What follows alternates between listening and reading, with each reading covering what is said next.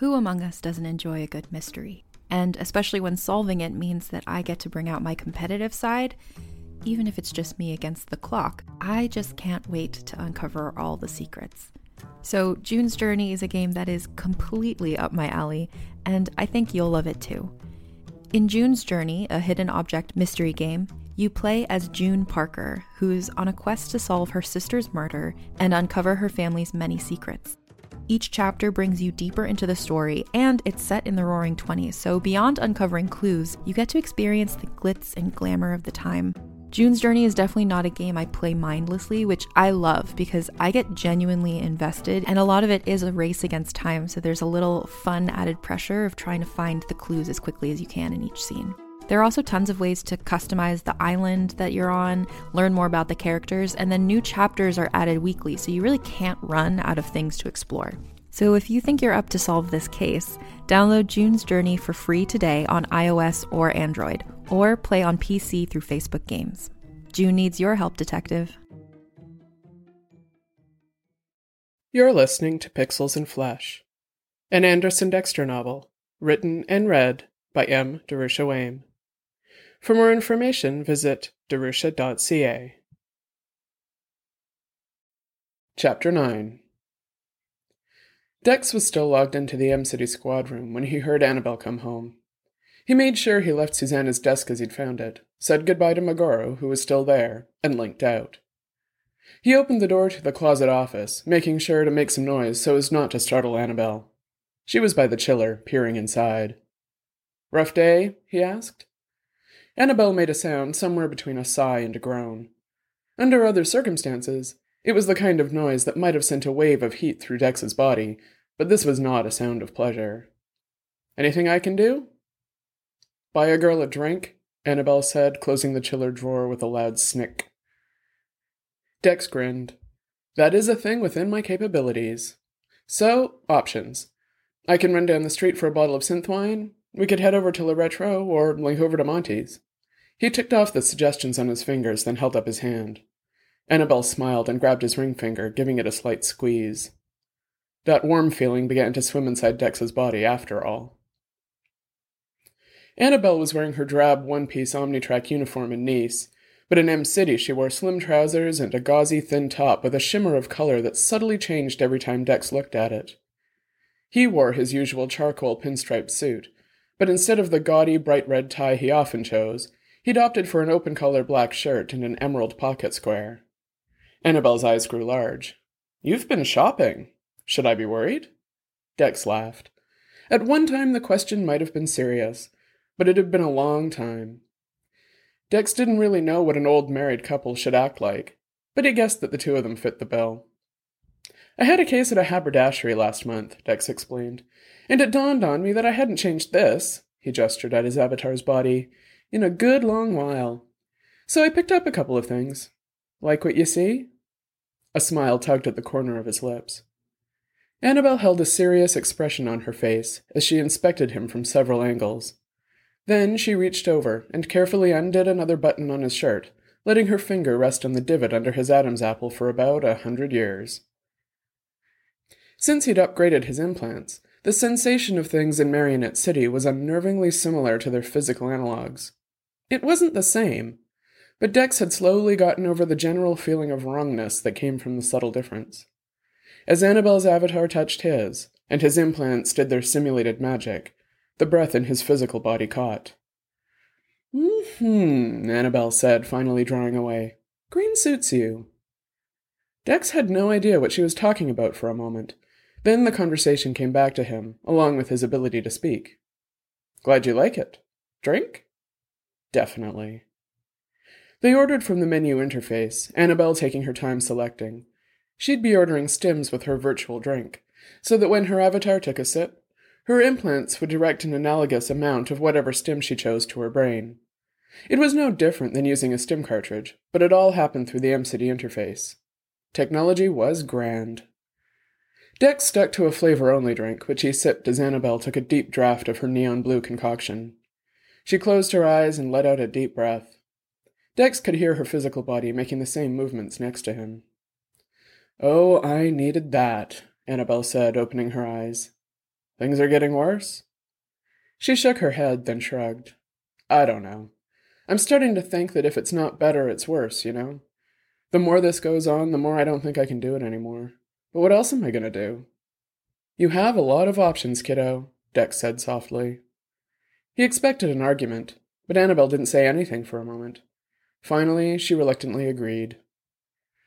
I guess I've spent so long just assuming that I'd always have a corp job that I never seriously considered going out on my own. It just never felt like a real possibility, so I never thought about it. Dex nodded. He'd wanted Annabelle to go independent long ago. She was infinitely more qualified than he was, after all. But it wasn't his decision, and he didn't want his opinion to influence the decision she did make. What about another company? Omnitrack isn't the only game in town, after all. Annabelle shook her head. I thought about it, looked around a little. The truth is, I don't see anyone else with a better offer. The opposite, actually. She took another pull on her drink, then set down the glass. She turned it on the table absent-mindedly and chewed her bottom lip. It wasn't common for an avatar to display unconscious behavior, but a few people had the necessary interface upgrades to allow it. Dex had to agree that it did add nuance to online interactions that made them richer.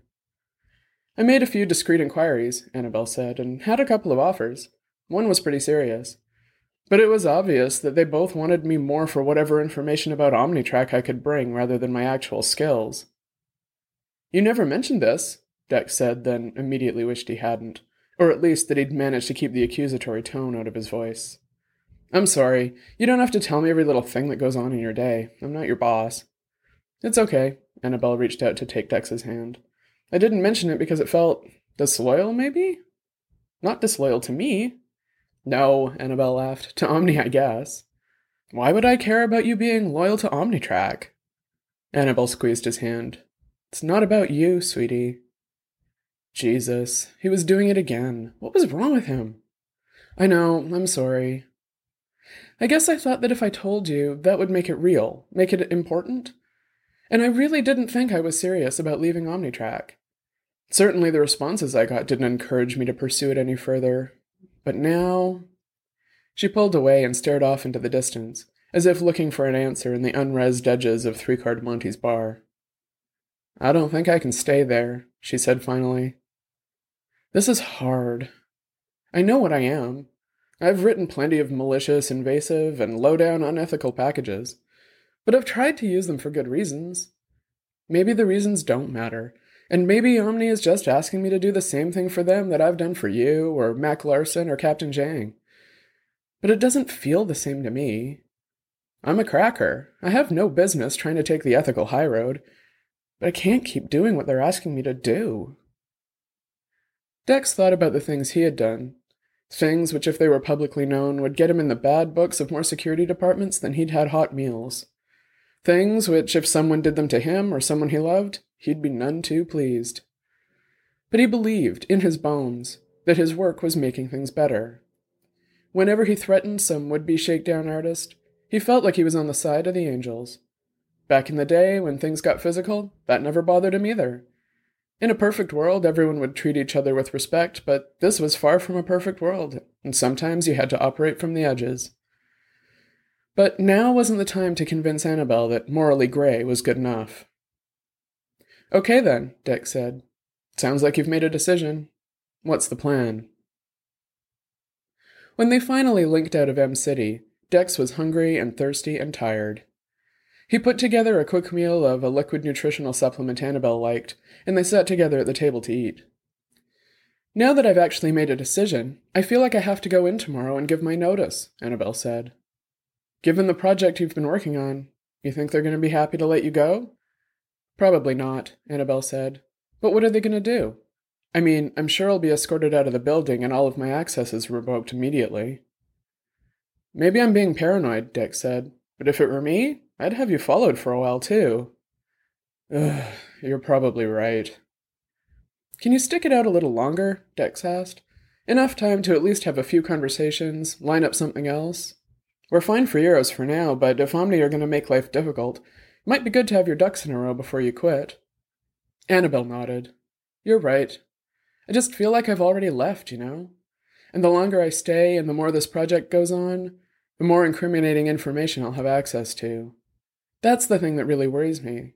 That they'll guess that I've figured out what's going on and decide that I'm selling them out to one of their competitors. Dex nodded. All the more reason to get something else in the works. Something that has nothing to do with trains. They might not buy it, but at least then you'll have something to sell them. You're a smart cookie, Anderson Dexter, Annabelle said. I'm glad you're on my team. Always, kiddo. So, do you have any brilliant ideas for getting freelance work? Do you think Larson has budget for a full-time cracker on the squad? Dex thought back to his afternoon helping out Summerdale and Bagoro. He'd been useful enough, but he couldn't pretend that the squad was swamped, and he was the only member of the team that wasn't a code jockey of some sort. He made a face. I don't think so. He'd have mentioned it to you if he did. Annabelle frowned. Yeah, he hasn't called me in for a while. I guess that would have been too easy. Well, Dex said, there is someone who's been wanting to get you on the payroll for a while now. Annabelle looked genuinely confused. Have you seriously forgotten? He asked. Forgotten what? Stella Bish. Even saying the name made Dex feel awkward. Bish was, among other things, their landlord, owning the entire La Liberté complex. She ran a freelancer empire based in M-City, and in acquiring the residents, she saw an opportunity that both helped the people who worked with her and was a lucrative investment. That was the contradiction that Bish embodied. Ruthless at business, but always in the middle of projects that made life better for ordinary people. Until he'd met her, Dex had always assumed those two goals were at odds, but Bish managed to be both mercenary and socially responsible. It was unnerving. What are you talking about? Annabelle asked. I doubt she even knows who I am. What are you talking about? Dex countered. After the way you helped her when her online accounts were being compromised? After everything you did with the crypto package for M-City? She knows who you are, all right, and she wants you on her team. How do you know that? Do the two of you have regular conversations now? Dex shook his head and visibly shuddered. Thankfully, we do not. You know she gives me the creeps. I haven't talked to her since she turned up at Monty's that time. After that mission business, remember? When she offered you a position? Said that you should call her first if you ever wanted to go independent? Gave you her card? Oh, that. Yeah, Dex said. That. You've been listening to Pixels and Flesh by M. Darusha Wayne. For more information about this and the other Anderson Dexter books, visit darusha.ca. Thanks for listening.